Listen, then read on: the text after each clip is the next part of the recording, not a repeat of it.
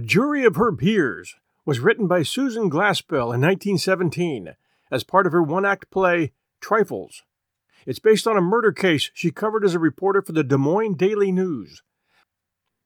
And now, A Jury of Her Peers by Susan Glaspell. When Martha Hale opened the storm door and got a cut of the north wind, she ran back for her big woolen scarf.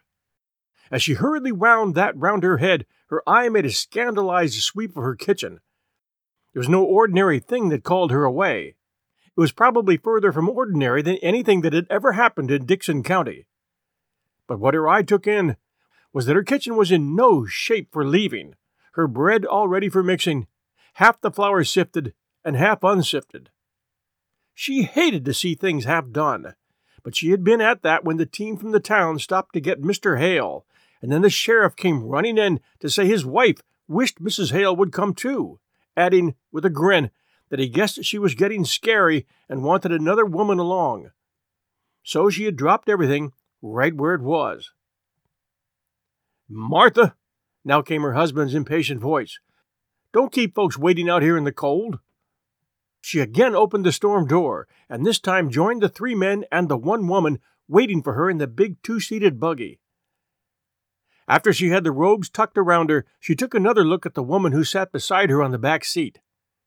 She had met Mrs. Peters the year before at the county fair, and the thing she remembered about her was that she didn't seem like a sheriff's wife. She was small and thin, and didn't have a strong voice. Mrs. Gorman, sheriff's wife before Gorman went out and Peters came in, had a voice that somehow seemed to be backing up the law with every word. But if Mrs. Peters didn't look like a sheriff's wife, Peters made it up in looking like a sheriff. He was to a dot the kind of man who could get himself elected sheriff, a heavy man with a big voice who was particularly genial with the law-abiding, as if to make it plain that he knew the difference between criminals and non-criminals. And right there it came into Mrs. Hale's mind, with a stab, that this man who was so pleasant and lively with all of them was going to the rights now as a sheriff. "The country's not very pleasant this time of year," Mrs. Peters at last ventured, as if she felt they ought to be talking as well as the men. Mrs. Hale scarcely finished her reply, for they had gone up a little hill and could see the right place now, and seeing it did not make her feel like talking. It looked very lonesome this cold March morning. It had always been a lonesome-looking place. It was down in a hollow, and the poplar trees around it were lonesome-looking trees. The men were looking at it and talking about what had happened. The county attorney was bending to one side of the buggy and kept looking steadily at the place as they drew up to it. "I'm glad you came with me," Mrs. Peters said nervously as the 2 women were about to follow the men in through the kitchen door. Even after she had her foot on the doorstep, her hand on the knob, Martha Hale had a moment of feeling she could not cross that threshold. And the reason it seemed she couldn't cross it now was simply because she hadn't crossed it before. Time and time again it had been in her mind, "I ought to go over and see Minnie Foster." She still thought of her as Minnie Foster, though for 20 years she had been Mrs. Wright. And then there was always something to do, and Minnie Foster would go from her mind. But now she would come. The men went over to the stove. The women stood close together by the door. Young Henderson, the county attorney, turned around and said, "Come up to the fire, ladies." Mrs. Peters took a step forward, then stopped. "I'm not cold," she said. And so the 2 women stood by the door, at first not even so much as looking around the kitchen. The men talked for a minute about what a good thing it was the sheriff had sent his deputy out that morning to make a fire for them. And then Sheriff Peters stepped back from the stove, unbuttoned his outer coat, and leaned his hands on the kitchen table in a way that seemed to mark the beginning of official business. "Now, Mr. Hale," he said in a sort of semi-official voice, "before we move things about, you tell Mr. Henderson just what it was you saw when you came here yesterday morning." The county attorney was looking around the kitchen. "By the way," he said, "has anything been moved?" He turned to the sheriff. Are things just as you left them yesterday?" Peters looked from cupboard to sink, from that to a small worn rocker a little to one side of the kitchen table. "It's just the same." "Somebody should have been left here yesterday," said the county attorney. "Oh, yesterday," returned the sheriff, with a little gesture as of yesterday having been more than he could bear to think of. "When I had to send Frank to Morris Center for that man who went crazy, let me tell you, I had my hands full yesterday. I knew you could get back from Omaha by today, George, and as long as I went over everything here myself—" "Mr. Hale," said the county attorney, in a way of letting what was past and gone go, "tell just what happened when you came here yesterday morning." Mrs. Hale, still leaning against the door, had that sinking feeling of the mother whose child is about to speak a piece. Lewis often wandered along and got things mixed up in his story. She hoped he would tell this straight and plain, and not say unnecessary things that would just make things harder for Minnie Foster. He didn't begin at once, and she noticed that he looked queer, as if standing in that kitchen and having to tell what he had seen there yesterday morning made him almost sick. "Yes, Mr. Hale?" the county attorney reminded. "Harry and I had started to town with a load of potatoes," Mrs. Hale's husband began. Harry was Mrs. Hale's oldest boy. He wasn't with them now, for the very good reason that those potatoes never got to town yesterday, and he was taking them this morning, so he hadn't been home when the sheriff stopped to say he wanted Mr. Hale to come over to the right place and tell the county attorney his story there, where he could point it all out. With all Mrs. Hale's other emotions came the fear now that maybe Harry wasn't dressed warm enough. They hadn't any of them realized how that north wind did bite. "We come along this road," Hale was going on, with a motion of his hand to the road over which they had just come. "And as we got in sight of the house, I says to Harry, I'm going to see if I can't get John Wright to take a telephone. You see," he explained to Henderson, "unless I can get somebody to go in with me, they won't come out this branch road except for a price I can't pay. I'd spoke to Wright about it once before, but he put me off, saying folks talk too much anyway, and all he asked was peace and quiet. I guess you know about how much he talked himself.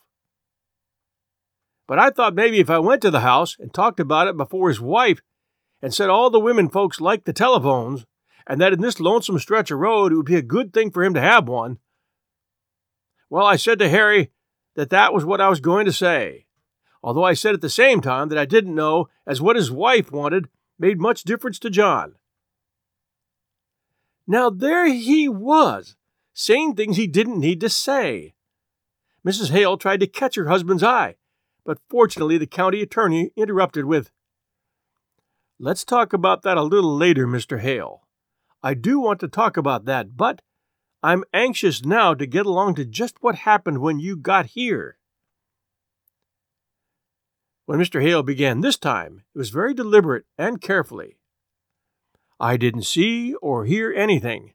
I knocked at the door, and still it was all quiet inside.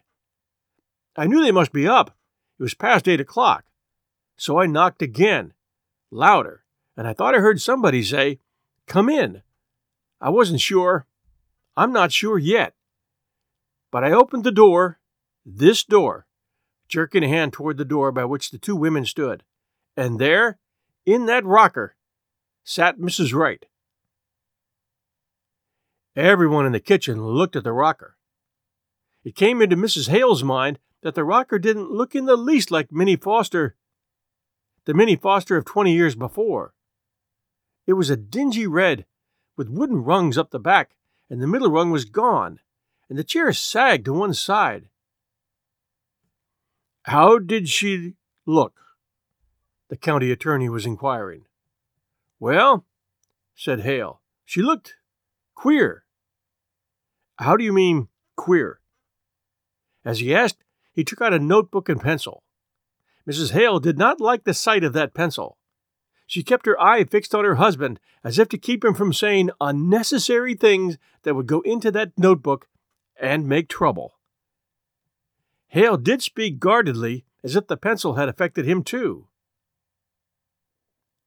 Well, as if she didn't know what she was going to do next, and kind of done up. How did she seem to feel about your coming? Well, I don't think she minded, one way or the other. She didn't pay much attention. I said, "How do, Mrs. Wright? It's cold, ain't it?"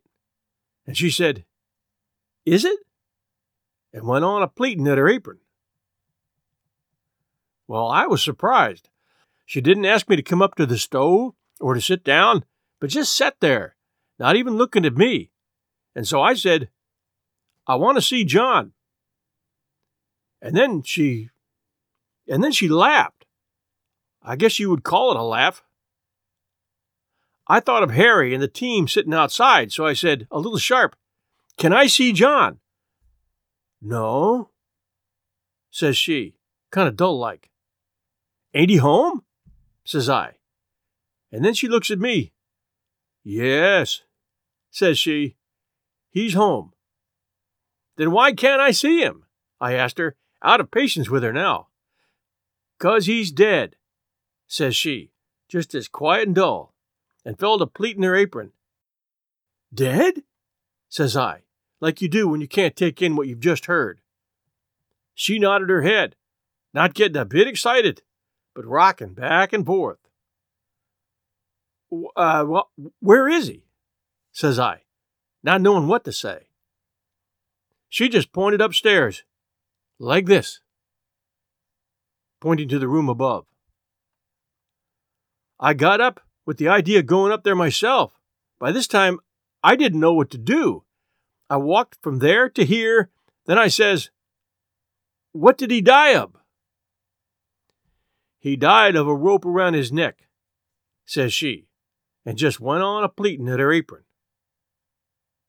Hale stopped speaking and stood staring at the rocker as if he were still seeing the woman who had sat there the morning before. Nobody spoke. It was as if everyone were seeing the woman who had sat there the morning before. "And what did you do then?" The county attorney at last broke the silence. "I went out and called Harry. I thought I might need help. I got Harry in, and he went upstairs." His voice fell almost to a whisper. "There he was, lying over the—" "I think I'd rather have you go into that upstairs," the county attorney interrupted, "where you can point it all out. Just go on now with the rest of the story." "Well, my first thought was to get that rope off. It looked—" He stopped, his face twitching. "But Harry, he went up to him and he said, 'No, he's dead all right, and we'd better not touch anything.' So we went downstairs." She was still sitting that same way. "Has anybody been notified?" I asked. "No," says she, unconcerned. "Who did this, Mrs. Wright?" said Harry. "I don't know," she says. "You don't know?" says Harry.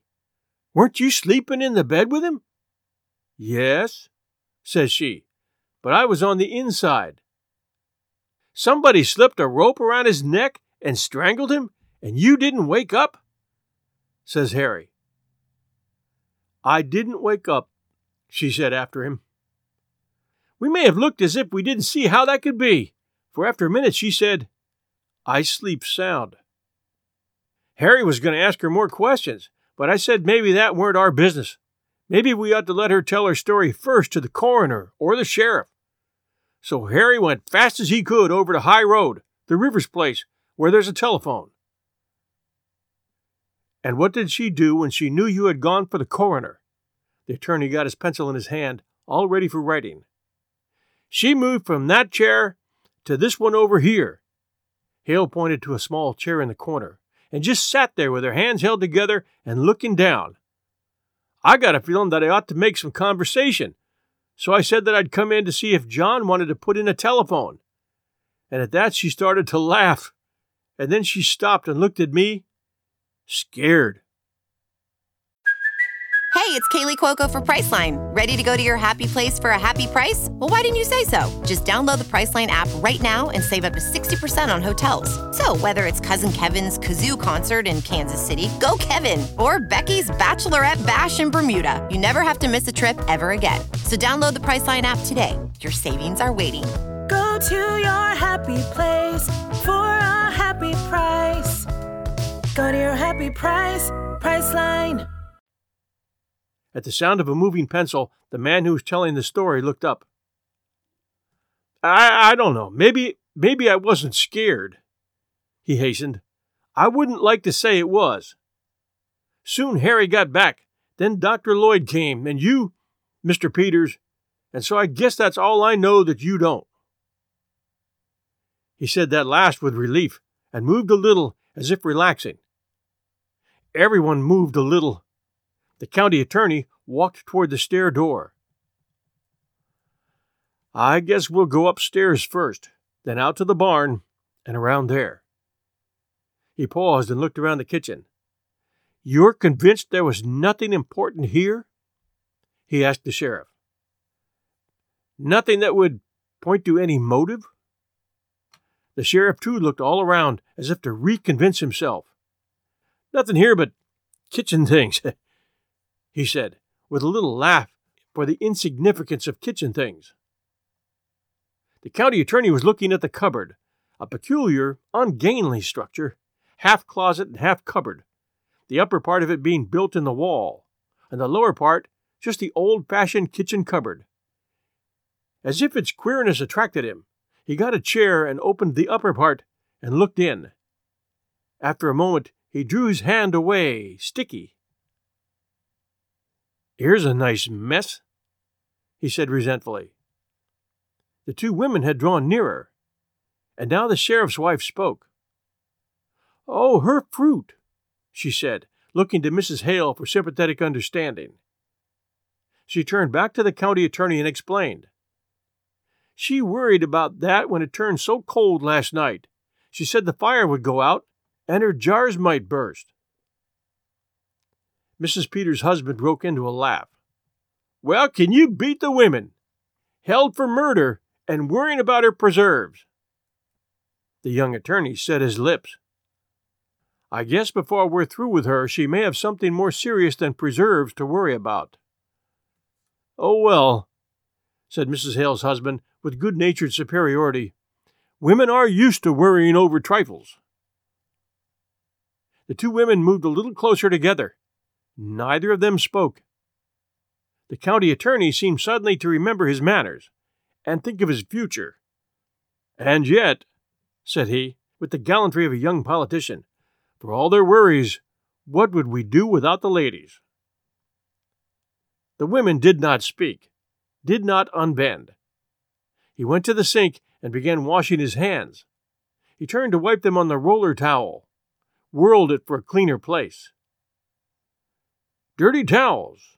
Not much of a housekeeper, would you say, ladies? He kicked his foot against some dirty pans under the sink. There's a great deal of work to be done on a farm, said Mrs. Hale stiffly. To be sure, and yet, with a little bow to her, I know there are some Dixon County farmhouses that do not have such roller towels. He gave it a pull to expose his full length again. Those towels get dirty awful quick. Men's hands aren't always as clean as they might be. Ah, loyal to your sex, I see, he laughed. He stopped and gave her a keen look. But you and Mrs. Wright were neighbors. I suppose you were friends, too. Martha Hale shook her head. I've seen little enough of her late years. It's not been in this house. It's more than a year. I've not been in this house. It's more than a year. And why was that? You didn't like her? I liked her well enough, she replied with spirit. Farmers' wives have their hands full, Mr. Henderson. And then... She looked around the kitchen. Yes? He encouraged. It never seemed a very cheerful place, said she, more to herself than to him. No, he agreed. I don't think anyone would call it cheerful. I shouldn't say she had the home-making instinct." "Well, I don't know as Wright had either," she muttered. "You mean they didn't get on very well?" he was quick to ask. "No, I don't mean anything," she answered, with decision. As she turned a little away from him, she added, "But I don't think a place would be any the cheerfuller for John Wright's being in it." "I'd like to talk to you about that a little later, Mrs. Hale," he said. "I'm anxious to get the lay of things upstairs now." He moved toward the stair door, followed by the two men. "I suppose anything Mrs. Peters does be all right?" the sheriff inquired. "She used to take in some clothes for her, you know, and a few little things. We left in such a hurry yesterday." The county attorney looked at the two women they were leaving alone there among the kitchen things. "Yes, Mrs. Peters," he said, his glance resting on the woman who was not Mrs. Peters, the big farmer woman who stood behind the sheriff's wife. "Of course, Mrs. Peters is one of us," he said, in a manner of entrusting responsibility. "And keep your eye out, Mrs. Peters, for anything that might be of use. No telling, you women might come upon a clue to the motive, and that's the thing we need." Mr. Hale rubbed his face after the fashion of a showman getting ready for a pleasantry. "But would the women know a clue if they did come upon it?" he said, and having delivered himself of this, he followed the others through the stair door. The women stood motionless and silent, listening to the footsteps, first upon the stairs, then in the room above them. Then, as if releasing herself from something strange, Mrs. Hale began to arrange the dirty pans under the sink, which the county attorney's disdainful push of the foot had deranged. "I'd hate to have men coming into my kitchen," she said testily, snooping round and criticizing. "Of course, it's no more than their duty," said the sheriff's wife in her manner of timid acquiescence. "Duty's all right," replied Mrs. Hale bluffly. "But I guess that deputy sheriff that come out to make the fire might have got a little of this on." She gave the roller towel a pull. "I wish I'd thought of that sooner. Seems mean to talk about her for not having things slicked up when she had to come away in such a hurry." She looked around the kitchen. Certainly it was not slicked up. Her eye was held by a bucket of sugar on a low shelf. The cover was off the wooden bucket, and beside it was a paper bag, half full. Mrs. Hale moved toward it. "She was putting this in there," she said to herself, slowly. She thought of the flour in her kitchen at home, half sifted, half not sifted. She had been interrupted, and had left things half done. What had interrupted Minnie Foster? Why had that work been left half done? She made a move as if to finish it. Unfinished things always bothered her. And then she glanced around and saw that Mrs. Peters was watching her, and she didn't want Mrs. Peters to get that feeling she had got of work begun and then, for some reason, not finished. "It's a shame about her fruit," she said, and walked toward the cupboard that the county attorney had opened, and got on the chair, murmuring, "I wonder if it's all gone." "It was a sorry enough looking sight, but here's one that's all right," she said at last. She held it toward the light. "This is cherries, too." She looked again. "I declare, I believe that's the only one." With a sigh, she got down from the chair, went to the sink, and wiped off the bottle. "She'll feel awful bad after all her hard work in the hot weather. I remember the afternoon I put up my cherries last summer." She set the bottle on the table and, with another sigh, started to sit down in the rocker. But she did not sit down. Something kept her from sitting down in that chair. She straightened, stepped back, and half turned away, stood looking at it, seeing the woman who had sat there, pleating at her apron. The thin voice of the sheriff's wife broke in upon her. "I must be getting those things from the front room closet." She opened the door into the other room, started in, stepped back. You coming with me, Mrs. Hale? She asked nervously. You could help me get them. They were soon back. The stark coldness of that shut-up room was not a thing to linger in. My, said Mrs. Peters, dropping the things on the table and hurrying to the stove. Mrs. Hale stood examining the clothes the woman who was being detained in town had said she wanted. Right was close, she exclaimed, holding up a shabby black skirt that bore the marks of such making over. I think maybe that's why she kept so much to herself. I suppose she felt she couldn't do her part, and then you don't enjoy things when you feel shabby. She used to wear pretty clothes and be lively when she was Minnie Foster, one of the town girls, singing in the choir. But that was 20 years ago. With a carefulness in which there was something tender, she folded the shabby clothes and piled them at one corner of the table. She looked at Mrs. Peters, and there was something in the other woman's look that irritated her. She don't care, she said to herself. Much difference it makes to her whether Minnie Foster had pretty clothes when she was a girl. Then she looked again, but she wasn't so sure. In fact, she hadn't at any time been perfectly sure about Mrs. Peters. She had that shrinking manner, and yet her eyes looked as if they could see a long way into things. This all you was to take in? Asked Mrs. Hale.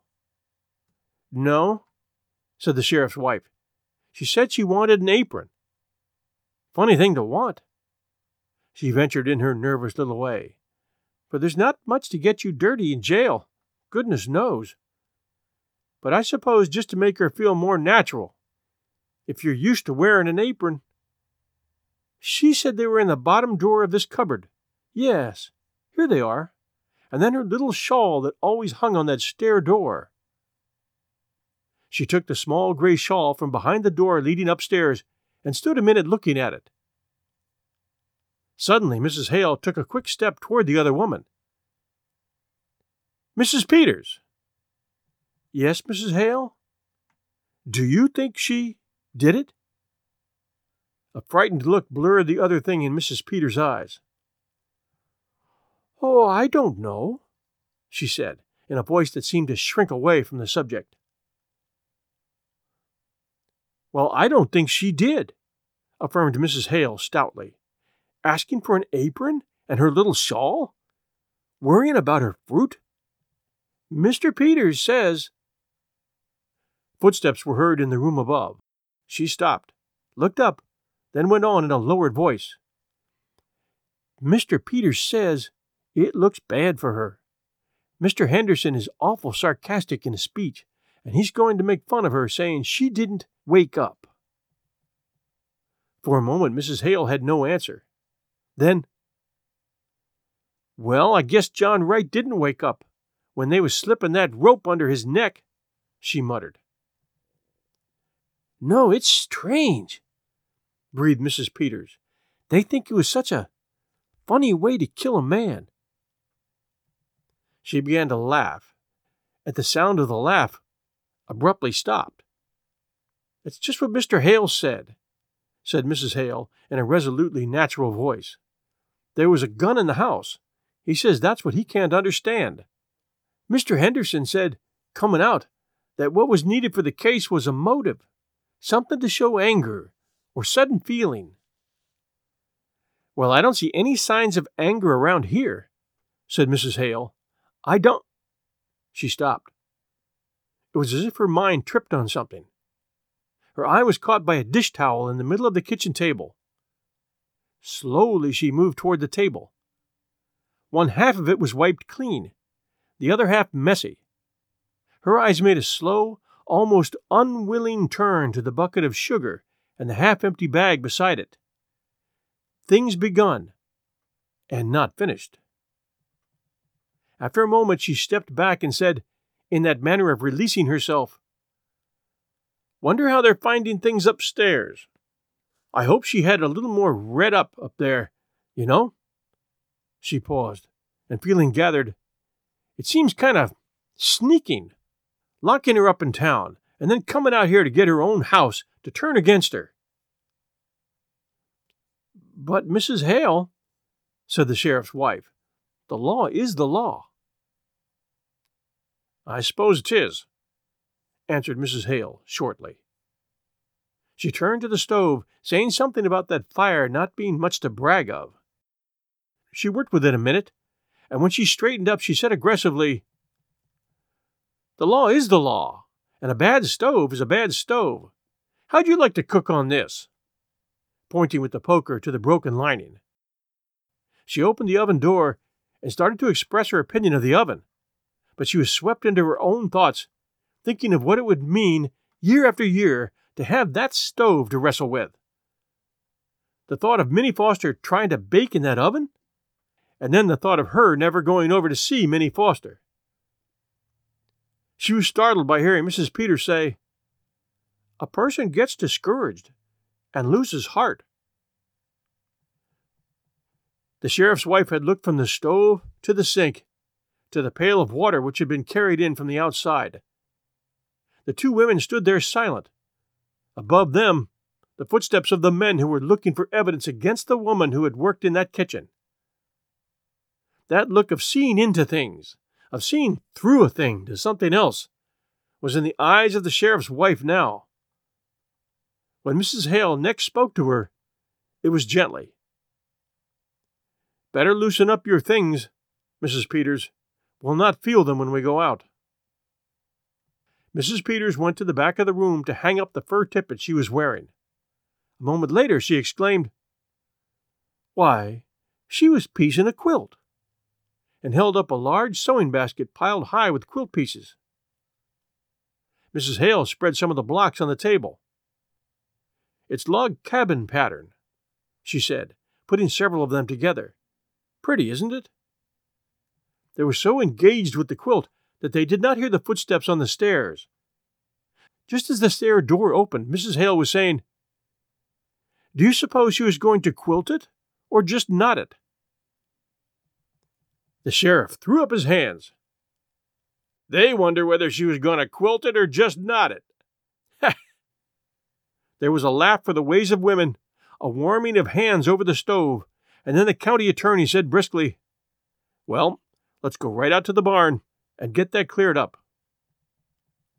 "I don't see as there's anything so strange," Mrs. Hale said resentfully after the outside door had closed on the three men.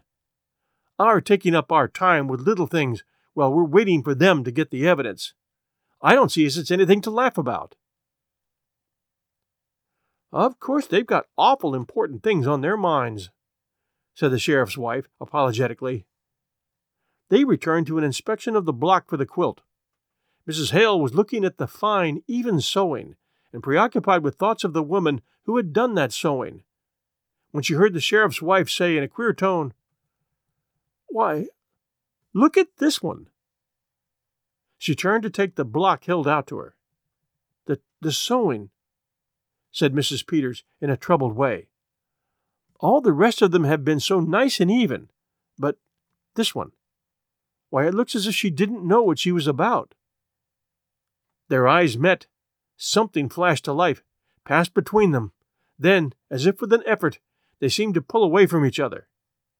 A moment Mrs. Hale sat there, her hands folded over that sewing which was so unlike all the rest of the sewing. Then she had pulled a knot and drawn the threads. "Oh, what are you doing, Mrs. Hale?" asked the sheriff's wife, startled. "Just pulling out a stitch or two that's not sewed very good," said Mrs. Hale mildly. "I don't think we ought to touch things," Mrs. Peters said, a little helplessly. "I'll just finish up this end," answered Mrs. Hale, still in that mild, matter-of-fact fashion. She threaded a needle and started to replace bad sewing with good. For a little while she sewed in silence. Then in that thin, timid voice she heard, "Mrs. Hale?" "Yes, Mrs. Peters?" "What do you suppose she was so nervous about?" "Oh, I don't know," said Mrs. Hale, as if dismissing a thing not important enough to spend much time on. "I don't know as she was nervous. I so awful queer sometimes when I'm just tired." She cut a thread, and out of the corner of her eye looked up at Mrs. Peters. The small, lean face of the sheriff's wife seemed to have tightened up. Her eyes had that look of peering into something. But next moment she moved and said in her thin, indecisive way, "Well, I must get those clothes wrapped. They may be through sooner than we think. I wonder where I could find a piece of paper and a string. In that cupboard, maybe," suggested Mrs. Hale after a glance around. One piece of the crazy sewing remained unripped. Mrs. Peters' back turned. Martha Hale was now scrutinizing that piece, comparing it with the dainty, accurate sewing of the other blocks. The difference was startling. Holding this block made her feel queer, as if the distracted thoughts of the woman who had perhaps turned to it to try and quiet herself were communicating themselves to her. Mrs. Peters' voice roused her. "Here's a bird cage," she said. "Did she have a bird, Mrs. Hale?" "Well, I don't know whether she did or not." She turned to look at the cage Mrs. Peters was holding up. "I've not been here in so long," she sighed. "There was a man round last year selling canaries cheap, but I don't know as she took one. Maybe she did. She used to sing real pretty herself." Mrs. Peters looked around the kitchen. "It seems kind of funny to think of a bird here." She half laughed in an attempt to put up a barrier. "But she must have had one, or why would she have a cage? I wonder what happened to it." "I suppose maybe the cat got it," suggested Mrs. Hale, resuming her sewing. "No, she didn't have a cat. She's got that feeling some people have about cats, being afraid of them. When they brought her to our house yesterday, my cat got in the room, and she was real upset and asked me to take it out. My sister Bessie was like that," laughed Mrs. Hale. The sheriff's wife did not reply. The silence made Mrs. Hale turn round. Mrs. Peters was examining the birdcage. "Look at this door," she said slowly. "It's broke. One hinge has been pulled apart." Mrs. Hale came nearer. "It looks as if someone must have been rough with it." Again their eyes met, startled, questioning, apprehensive. For a moment, neither spoke nor stirred. Then Mrs. Hale, turning away, said brusquely, "If they're going to find any evidence, I wish they'd be about it. I don't like this place. But I'm awful glad you came with me, Mrs. Hale." Mrs. Peters put the birdcage on the table and sat down. "It would be lonesome for me, sitting here alone." "Yes, it would, wouldn't it?" agreed Mrs. Hale, a certain determined naturalness in her voice. She had picked up the sewing, but now it dropped in her lap, and she murmured in a different voice, "But I'll tell you what I do wish, Mrs. Peters. I wish I had come over sometimes when she was here. I wish I had." "But of course you are awful busy, Mrs. Hale. Your house and your children." "I could have come," retorted Mrs. Hale shortly. "I stayed away because it weren't cheerful, and that's why I ought to have come. She looked around. "I've never liked this place. Maybe because it's down in a hollow and you don't see it from the road. I don't know what it is, but it's a lonesome place, and always was. I wish I'd come over to see Minnie Foster sometimes. I can see now." She did not put it into words. "Well, you mustn't reproach yourself," counseled Mrs. Peters. "Somehow, we just don't see how it is with other folks till something comes up." "Not having children makes less work," mused Mrs. Hale after a silence, "but it makes a quiet house. And Wright out to work all day, and no company when he did come in. Did you know John Wright, Mrs. Peters?" "Not to know him," I've seen him in town. They say he was a good man." "Yes, good," conceded John Wright's neighbor grimly. "He didn't drink, and he kept his word as well as most, I guess, and paid his debts. But he was a hard man, Mrs. Peters. Just to pass the time of day with him." She stopped, shivered a little. "Like a raw wind that gets to the bone." Her eye fell upon the cage on the table before her, and she added, almost bitterly, "I should think she would have wanted a bird." Suddenly she leaned forward, looking intently at the cage. "But what do you suppose went wrong with it?"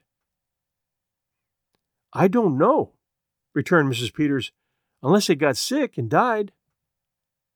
But after she said it, she reached over and swung the broken door. Both women watched it, as if somehow held by it. "You didn't know her?" Mrs. Hale asked, a gentler note in her voice. "Not till they brought her yesterday," said the sheriff's wife. She, come to think of it, she was kind of like a bird herself, real sweet and pretty, but kind of timid and fluttery. How she did change." That held her for a long time. Finally, as if struck with a happy thought and relieved to get back to everyday things, she exclaimed, "Tell you what, Mrs. Peters, why don't you take the quilt in with you? It might take up her mind." "Why, I think that's a real nice idea, Mrs. Hale," agreed the sheriff's wife, as if she too were glad to come into the atmosphere of a simple kindness. "There couldn't possibly be any objection to that, could there? Now, just what will I take? I wonder if her patches are in here, and her things." They turned to the sewing basket. "Here's some red," said Mrs. Hale, bringing out a roll of cloth. Underneath that was a box. "Here, maybe her scissors are in here, and her things." She held it up. "What a pretty box! I'll warrant that was something she had a long time ago, when she was a girl." She held it in her hand a moment, and then with a little sigh, opened it. Instantly her hand went to her nose. "Why!" Mrs. Peters drew nearer, then turned away. "There's something wrapped up in this piece of silk," faltered Mrs. Hale. "This isn't her scissors," said Mrs. Peters in a shrinking voice. Her hand not steady, Mrs. Hale raised the piece of silk. "Oh, Mrs. Peters!" she cried. "It's—" Mrs. Peters bent closer. "It's the bird," she whispered. "But Mrs. Peters!" cried Mrs. Hale. "Look at it! Its neck! Look at its neck! It's all other side, too!" She held the box away from her. The sheriff's wife again bent closer. "Somebody's wrung its neck," said she, in a voice that was slow and deep. And then again the eyes of the two women met, this time clung together in a look of dawning comprehension, of growing horror. Mrs. Peters looked from the dead bird to the broken door of the cage. Again their eyes met, and just then there was a sound at the outside door. Mrs. Hale slipped the box under the quilt pieces in the basket and sank into the chair before it. Mrs. Peters stood holding to the table. The county attorney and the sheriff came in from outside. "Well, ladies," said the county attorney, as one turning from serious things to little pleasantries, "have you decided whether she was going to quilt it or not it?"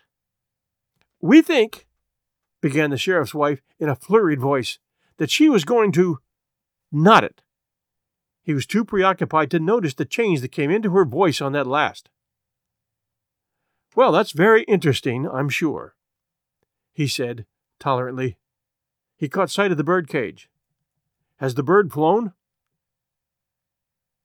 "We think the cat got it," said Mrs. Hale in a voice curiously even.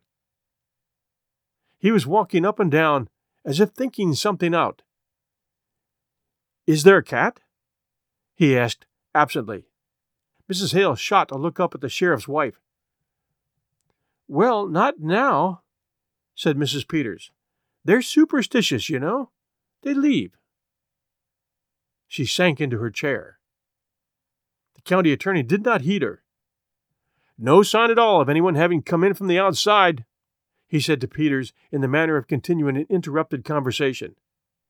"Their own rope. Now let's go upstairs again and go over it piece by piece. It would have to have been someone who knew just the—" The stair door closed behind them, and their voices were lost. The two women sat motionless, not looking at each other, but as if peering into something and at the same time holding back. When they spoke now, it was as if they were afraid of what they were saying, but as if they could not help saying it. "She liked the bird," said Martha Hale, low and slowly. "She was going to bury it in that pretty box." "When I was a girl," said Mrs. Peters under her breath, "my kitten, there was a boy took a hatchet, and before my eyes, before I could get there—" She covered her face an instant. "If they hadn't held me back, I would have—" She caught herself, looked upstairs where footsteps were heard, and finished weakly, "Hurt him." Then they sat without speaking or moving. "I wonder how it would seem," Mrs. Hale at last began, as if feeling her way over strange ground, "never to have had any children around." Her eyes made a slow sweep of the kitchen, as if seeing what that kitchen had meant through all the years. "No, Wright wouldn't like the bird," she said after that. "A thing that sang. She used to sing. He killed that too." Her voice tightened. Mrs. Peters moved uneasily. "Of course, we don't know who killed the bird." "I knew John Wright," was Mrs. Hale's answer. "It was an awful thing that was done in this house that night, Mrs. Hale," said the sheriff's wife. "Killing a man while he slept, slipping a thing around his neck that choked the life out of him." Mrs. Hale's hand went out to the bird cage. "We don't know who killed him," whispered Mrs. Peters wildly. "We don't know." Mrs. Hale had not moved. "If there had been years and years of nothing, then a bird to sing to you, it would be awful, still, after the bird was still." It was as if something within her, not herself, had spoken, and had found in Mrs. Peters something she did not know as herself. "I know what stillness is," Mrs. Peters said, in a queer, monotonous voice. "When we homesteaded in Dakota, and my first baby died after he was 2 years old, and me with no other then." Mrs. Hale stirred. "How soon do you suppose they'll be through looking for the evidence?" "I know what stillness is," repeated Mrs. Peters in just that same way. Then she too pulled back. "The law has got to punish crime, Mrs. Hale," she said in her tight little way. "I wish you'd seen Minnie Foster," was the answer, "when she wore a white dress with blue ribbons and stood up there in the choir and sang." The picture of that girl, the fact that she had lived a neighbor to that girl for 20 years and had let her die for lack of life, was suddenly more than she could bear. "Oh, I wish I'd come over here once in a while," she cried. "That was the crime. Who's going to punish that?" "We mustn't take on," said Mrs. Peters with a frightened look toward the stairs. "I might have known she needed help. I tell you, it's queer, Mrs. Peters. We live close together, but we live far apart. We all go through the same things. It's all just a different kind of same thing. If it weren't, why do you and I understand? Why do we know what we know this minute?" She dashed her hand across her eyes. Then, seeing the jar of fruit on the table, she reached for it and choked out, "If I was you, I wouldn't tell her fruit was gone. Tell her it ain't. Tell her it's all right, all of it. Here, take this in to prove it to her. She—" may never know whether it was broke or not." She turned away. Mrs. Peters reached out for the bottle of fruit as if she were glad to take it, as if touching a familiar thing, having something to do, could keep her from something else. She got up, looked about for something to wrap the fruit in, took a petticoat from the pile of clothes she had brought from the front room, and nervously started winding that round the bottle. "My," she began in a high, false voice, "it's a good thing the men couldn't hear us, getting all stirred up over a little thing, like a dead canary." She hurried over that, as if that could have anything to do with... My, wouldn't they laugh? Footsteps were heard on the stairs. "Maybe they would," muttered Mrs. Hale, "and maybe they wouldn't." "No, Peters," said the county attorney incisively. "It's all perfectly clear, except the reason for doing it. But you know juries when it comes to women. If there was some definite thing, something to show, something to make a story about, a thing that would connect up with this clumsy way of doing it." In a covert way, Mrs. Hale looked at Mrs. Peters. Mrs. Peters was looking at her. Quickly they looked away from each other. The outer door opened and Mr. Hale came in. "I've got the team round now," he said. "It's pretty cold out there." "I'm going to stay here a while by myself," the county attorney suddenly announced. "You can send Frank out for me, can't you?" he asked the sheriff. "I want to go over everything. I'm not satisfied we can't do better." Again, for one brief moment, the two women's eyes found one another.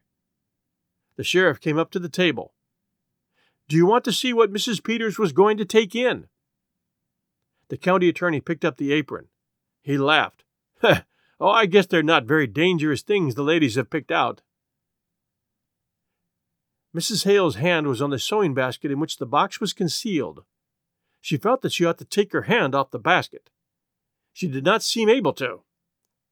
She picked up one of the quilt blocks which she had piled on to cover the box. Her eyes felt like fire. She had a feeling that if he took up the basket, she would snatch it from him. But he did not take it up. With another little laugh, he turned away, saying, "No, Mrs. Peters doesn't need supervising. For that matter, a sheriff's wife is married to the law. Ever think of it that way, Mrs. Peters?" Mrs. Peters was standing beside the table. Mrs. Hale shot a look up at her, but she could not see her face. Mrs. Peters had turned away. When she spoke, her voice was muffled. Not just that way," she said. "Married to the law," chuckled Mrs. Peters' husband. He moved toward the door into the front room and said to the county attorney, "I just want you to come in here a minute, George. We ought to take a look at these windows." "Oh, windows," said the county attorney, scoffingly. "We'll be right out, Mr. Hale," said the sheriff to the farmer, who was still waiting by the door. Hale went to look after the horses. The sheriff followed the county attorney into the other room. Again, for one final moment, the two women were alone in that kitchen. Martha Hale sprang up, her hands tight together, looking at that other woman, with whom it rested. At first she could not see her eyes, for the sheriff's wife had not turned back since she turned away at that suggestion of being married to the law. But now Mrs. Hale made her turn back. Her eyes made her turn back. Slowly, unwillingly, Mrs. Peters turned her head until her eyes met the eyes of the other woman. There was a moment when they held each other in a steady, burning look in which there was no evasion or flinching. Then Martha Hale's eyes pointed the way to the basket in which was hidden the thing that would make certain the conviction of the other woman. That woman who was not there, and yet who had been there with them all through that hour. For a moment Mrs. Peters did not move. And then she did it. With a rush forward, she threw back the quilt pieces, got the box, and tried to put it in her handbag. But it was too big. Desperately she opened it, started to take the bird out. But there, She broke. She could not touch the bird. She stood there, helpless, foolish. There was the sound of a knob turning in the inner door. Martha Hale snatched the box from the sheriff's wife and got it in the pocket of her big coat just as the sheriff and the county attorney came back into the kitchen. "Well, Henry," said the county attorney facetiously, "at least we found out that she was not going to quilt it. She was going to— What is it you call it, ladies?" Mrs. Hale's hand was against the pocket of her coat. "We call it— Knot it, Mr. Henderson."